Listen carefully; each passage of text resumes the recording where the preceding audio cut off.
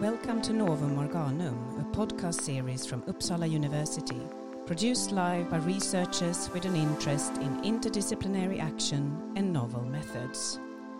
In this podcast, you will meet guests who work in very diverse ways with academic knowledge production, and often with expertise in its usefulness, from blue sky research to applied science, academic entrepreneurship, or policy development. Today is our second episode with Matilda Ernkrans, Minister of Higher Education and Research and representative of the Social Democratic Party in the Swedish Parliament. Matilda has long experience from political work in Swedish administration, with a special interest in questions about equal rights to education and the importance of academic freedom. Welcome, Matilda. Thank you very much. I'm happy to be here. Yes, and today we are talking via Zoom, so we are not in the same room, which can be good to know for the listener. I would like to start by some questions about your profession and why you think you got the job as Minister of Higher Education and Research. Well, it's the Prime Minister who picks, in this case, his ministers, and I'm, of course, honored to be able to serve as Minister for higher education and research. And my guess is that I got the question from the Prime Minister because I have a very long experience in political leadership, both from being a member in the Parliament, where I'm been chairing committees as the Committee on Environment and Agriculture, but also the Committee on Education, and also being a political leader within my party. I'm still the chairman of my political party in Örebro County, for example, and also a member of the party board. So I think it is because I've shown that I can bring results and also agreements that needs cooperation, because that's the case in politics. You need to cooperate with others. I was the one, for example, who brought about the 7-party agreement in the Parliament when it comes to a new climate framework. So that's just a little something that I have on my list of sort of achievements. So I think it's my long political experience that got the Prime Minister to ask me if I wanted to serve as a minister on higher education research, and I said yes. Yeah, and were you surprised by this question, or when he asked? Were you surprised? I felt prepared to be a minister since I've got such a long political experience. But of course, you're always surprised because it's not a question that you sort of expect, because I know it's a lot of things that need to be taken in account when the Prime Minister picks his government. So I was prepared, but a little bit surprised also, because it's not something that I sort of. It wasn't something that I sort of expected. I just did my work as best as I could, being a member of the Parliament, and that was what I was focusing on at that time. Yeah, good. And you mentioned here that you had been in various committees and seen then a lot of questions regarding education pass by in these committees, and. How is that now? Do you still work with these committees as a minister, or what does your job entail, like the everyday job? The Committee on Education, being a minister of Higher Education Research, of course, I work very closely with the Parliament and with the Committee on Education. So, for example, the research bill I've recently put to the Parliament, it was the Committee on Education who handled and also debated it in the chambers in the Parliament. So, of course, that's a very close cooperation. And the research bill also we negotiated the government and also with the Centre Party and the Liberal Party. So and in that case, it's their members in the parliament in that committee who I negotiate with.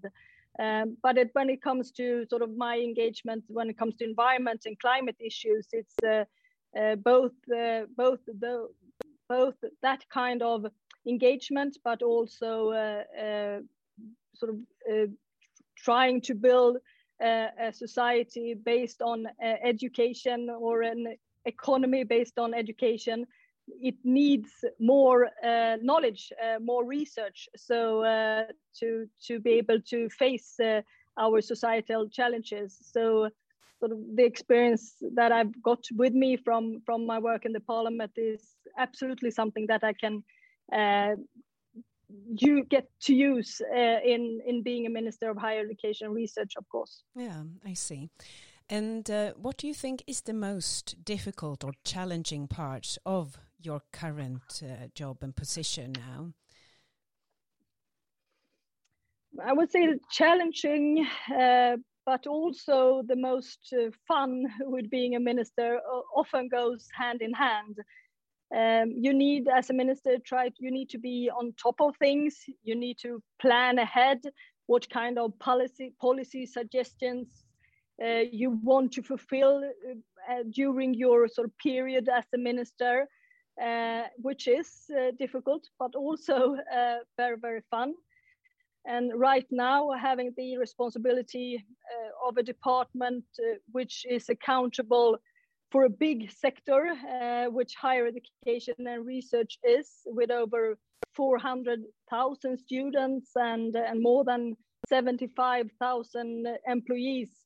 Of course, that's a challenge, and it is difficult, but also fun. And I can see what an amazing work who's been done and still is from universities, from staff at the universities, but also students, when we now are continuing trying to educate and keep on researching through this pandemic. But since more than a year, it's on distance and sort of nearly excluding remotely. So that's challenging, but also very impressive work being done by the whole sector. Yes. So one thing is, of course, the particular circumstances we are under now, and then what would a normal job as minister be? And if we then take those two together, my sensation is that you have tried to be close to the academic community, to go out and visit researchers. And I think you visited some space industry or something in up north in Sweden quite recently with a face mask on. What was that about? Of course, during this pandemic, most of the meetings, they are digital meetings, but sort of it is important for me to keep on having a very close contact to the sector, to students, to researchers, to different interests who are important for what we provide in our society, higher education and research. That is usually something that take a very big part of my time being a minister when we're not in a pandemic and we can travel a lot. But I'm trying to keep up that in a digital way, and in some way it has actually been easier. It's been easier to have digital meetings, for example, with universities and throughout the country when we can have a digital meeting for an hour or something over Zoom instead of every person that I wanted to meet from the university, that they have to travel to Stockholm, or that I have to travel to them. So in some way it's been easier to keep a close contact, but of course the visits on the ground, they are very important, and I miss them, and I'm looking forward to when we can do that again. It's been through this, of course we have handled a lot of things and still are, because we're in because due to COVID-19, but I early decided that some things we need to keep on working with, even though we're in the pandemic. The research bill, for example, I wanted to put that in place, but also keep on giving more opportunities throughout the country for people to educate themselves, and also keep on working with sort of conditions within the academy when it comes to for example, your situations on for employees, for example, but also when it comes to gender issues. Yes, thank you. So that leads us over to the next theme. Matilda has led the work on the recently released government research bill titled Research, Freedom, Future, Knowledge and Innovation for Sweden. The research bill has been applauded within the academic community for its increased focus on the importance of research and higher education, but has also been questioned in regards to why the concept of academic freedom needs to be so strongly emphasized, for the first time ever mentioned even in the title.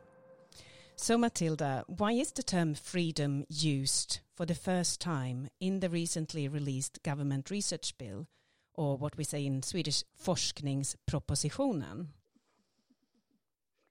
Well, I think maybe it's the first time it's mentioned in the title. I don't know that, but it's not the first time that the term freedom is used in a research bill. Far from it.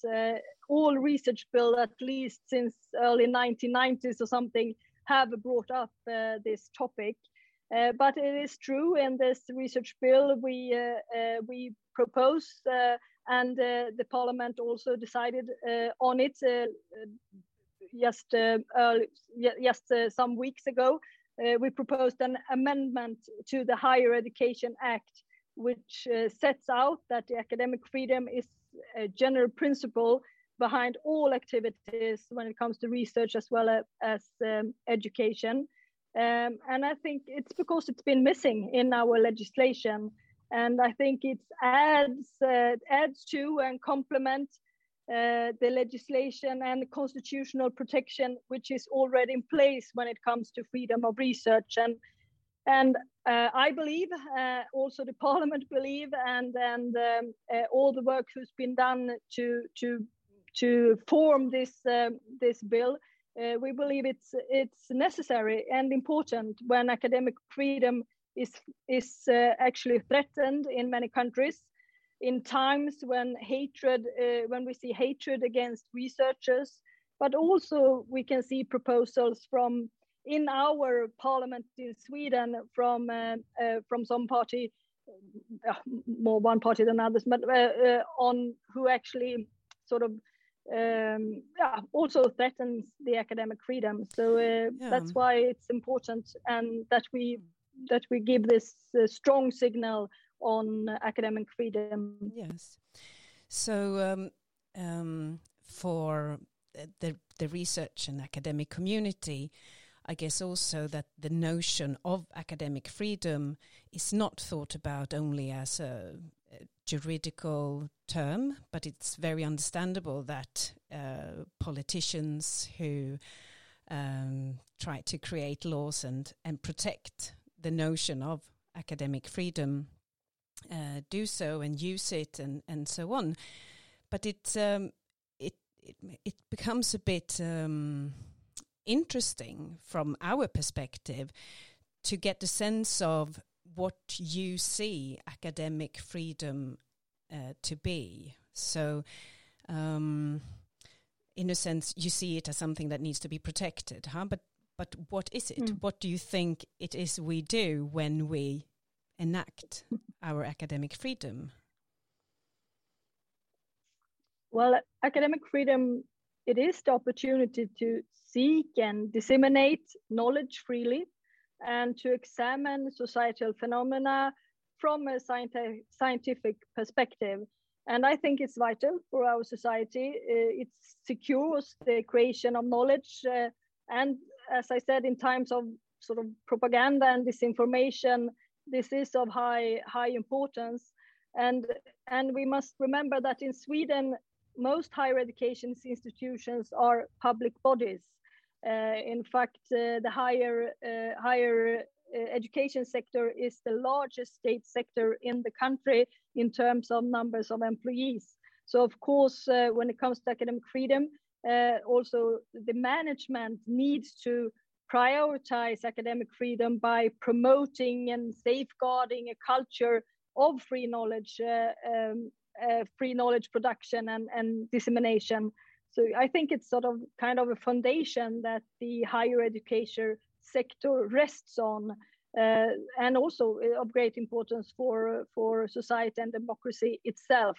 But of course, when it comes to academic freedom and freedom of research, it's something that also is conducted within a sort of a responsible for each other. So you in my perspective, you're not supposed to use academic freedom to something that you sort of to shield yourself from behaving badly or hate on another researcher or behave badly. You need to use your academic freedom and your freedom of research with a sound common sense and a responsibility, being a part of the rest of the society. But I think it's an important ground foundation for higher education. Yes, it is, and you do say that it's been used before frequently in the research bills, but still it's the first time it's put in the title.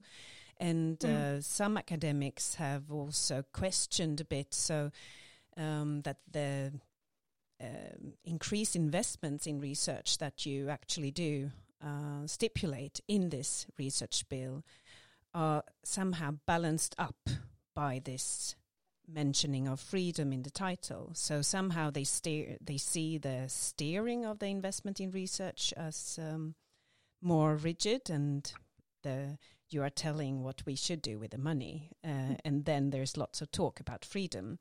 What do you think? How do academics relate to this balancing act, do you think?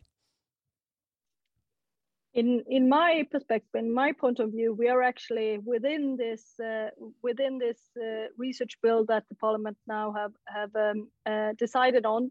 We are actually trying to meet the sector's wishes on more of long-term steering, if you call it that, and also more specific according to that different universities have sort of different challenges. Some of them are common, but the universities are we have a very broad spectra of universities in Sweden: bigger, smaller, broader, more narrow, so on. So in my point of view, we actually now put forward a research bill who tries to work not try to work in a more long-term way, pinpointing that we want to steer sort of in 4-year cycles instead of only 1 year. We are addressing, when it comes to research bill, we are addressing 5 societal challenges which we share with the EU and other bodies. So I think we are trying to meet sort of the sector's wishes on more long-term sort of steering, but also as you can see, we also stand very strongly on academic freedom and freedom on research. But you also have to bear in mind that higher education institutions are a part of the society and play key roles in the knowledge economy. So it's important that they play a very important role in our society, and out of that you also need to try to balance this in a good way. We are not solving everything in this research build, but I think we are trying to balance it and listen to different interests in the sector and try to balance it. Yeah. So if we think about the university and the researchers to be there to deliver some sort of value for society based on academic freedom, do you think then that universities look very different and academic freedom looks very different depending on where we are in the world? So the universities in Sweden will be quite affected by this research bill.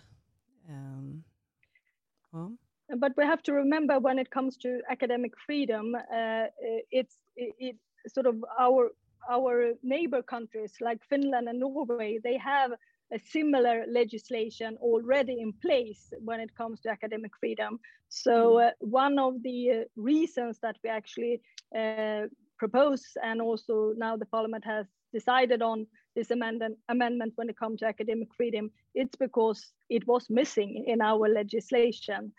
So I think that's important to say. But also want to say that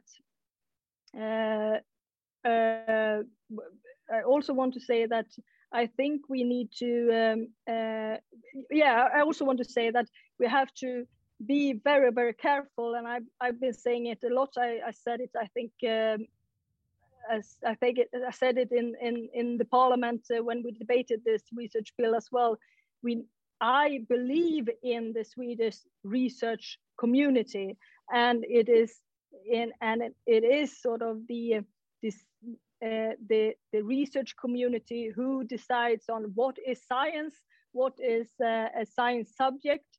It's not politicians who do that. That we have that within the research community to decide on that based on the scientific method as a solid ground, for example. Yeah. So I think we have to be very, very clear on that. Yes, but in a way one could see then that the Nordic universities may be founded on a bit similar view on academic freedom and how that's connected then to societal problems and so on, as this a bit of a service provider. I hear you speak about us at the university.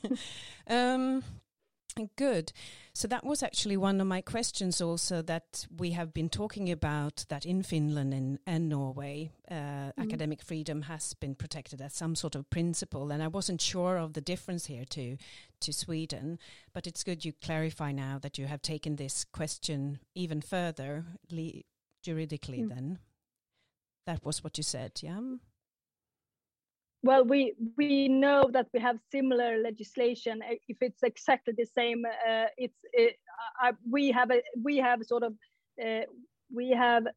adjusted our proposal to the Parliament out of our Swedish sort of context. But when we work this through, we know that, and we have also looked on how it is sort of proposed or described it in both Finland and Norway, but we put our research bill with our Swedish context and our perspective on sort of first. Do you know how this looks in the rest of Europe? How its academic freedom is protected there? I can only say that one of the reasons when we say that we need to protect academic freedom it is because we know that in different European countries, like Hungary, for example, the government in Hungary has attacked academic freedom and different scientific disciplines, and that is what sort of the state inquiry that we have sort of as a solid base when we started this work. That is what they pinpointed, that they were worried about this development in different countries within EU when it comes to academic freedom. So that is why they proposed to the government that we need to safeguard academic freedom in our legislation as well. So that is that has been one of the reasons on why we now have it in our legislation. Thank you very much.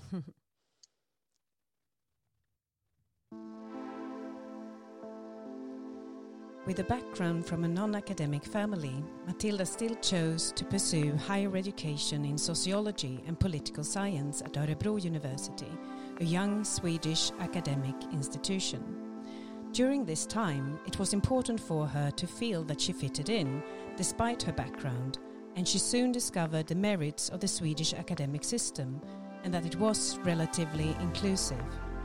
Nevertheless, such an ideal of equality and inclusiveness, both in education and research, is something she continuously has felt a need to secure. So, Matilda, you have not only spoken about equality in the abstract, but you have also allocated special funds to the social sciences and humanities for increasing teacher-led time. Why? Well, that's correct. In 2016, the government launched a quality initiative for the teacher education programs and programs in the humanities and social sciences. And the funding is for quality improving measures and especially more teacher-led time for the students. And it is to improve the quality and also to get more students to gain as much as they can out of their education, and also sort of finish and be prepared to take in this sense, being sort of ready to teach in our schools. And I think it's very easy to see that more teacher-led time is something that makes it easier for a student to actually get through the education program that you have chosen. Yeah, so the idea being that those who come from backgrounds which are less used to studying, they need more teacher-led time. Is that it? I think it's good for every student. We teach more teacher-led time, but of course, I think it's even more important if you come from a family or a home where you don't have a tradition on or any role model or anything like that in your near surroundings that can help you navigate in the academic world. But of course, it's not only sort of the quality of a program and the students' ability to finish the program. It's not only dependent on sort of the number of teacher-led hours, but I think it's an important factor and can have very positive effects on student learning and also sort of completion rates, as I said, and student commitment. Yeah. Well, we hope so. We kind of have chosen this job also to meet students and be with them and see them develop and so on. And the more we are taken out of that meeting with the student and put to do perhaps more classes and more of mass production of students, the less we see them. So you have then increased some funds to give teachers time to meet students more and do this teacher-led having contact hours. But you have also asked a little bit, how has this turned out in practice? And have you been able to follow up on the impacts of these investments that you have decided on? Yes, we have. We sort of since 2020, it's also a permanent funding when it comes to this kind of sort of teacher-led activities. And we have, before we made it permanent, we did a follow-up with, it was our higher education authority who looked on that, and they could see that it had positive effects. Of course, we have to continue to monitor the initiative closely, and I also expect that universities can take further steps to sort of increase teacher-led time. And I think maybe now we have made some quite big digital progress within the academia. We had to do because due to the COVID-19 and all education on distance, and perhaps when we have sort of pushed back the pandemic, and when universities can form their organization after the pandemic, I think we can use the best of what we have learned when it comes to distance or digital meetings, and perhaps increase the meetings that we need to have eye to eye and in person, and in more sort of active teacher-led time. Hopefully, I think so. But we have done a follow-up with our higher education authority on this matter. Yeah. I think also those follow-ups, we always wonder a little bit how far one goes, because we seldom get to report anything to anyone on what happens on the floor, actually, in this meeting with the students. So for us, it's also about, okay, what type of pedagogics do we use in the classroom so we can help all students, the diversity in the classroom. So do you know anything about the type of pedagogic trends that these teachers use when they do have their increased contact hours, in the sense that seems also to be important to think about?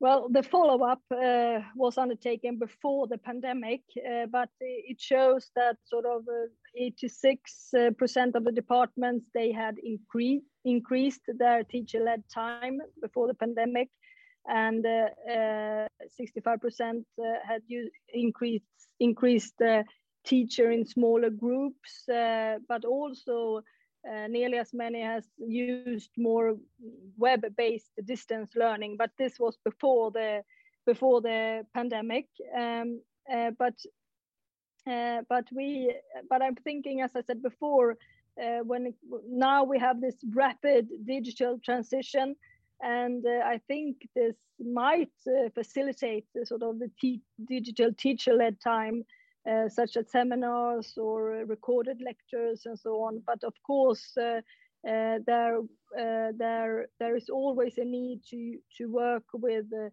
pedagogic and how to meet different students. And I think it's even I think it might be even more important when we're sort of through this pandemic, what we can learn, what out of this time, these times, but also what we can do better later on. Yeah. But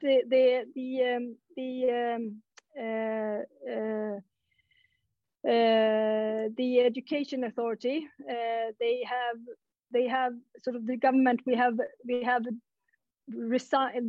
sort of assigned them to study the effects of the pandemic on higher education, and they report to us in sort of regularly. So we know. So hopefully that will be good. It's good for us to know, and if we need to take any measurements to handle different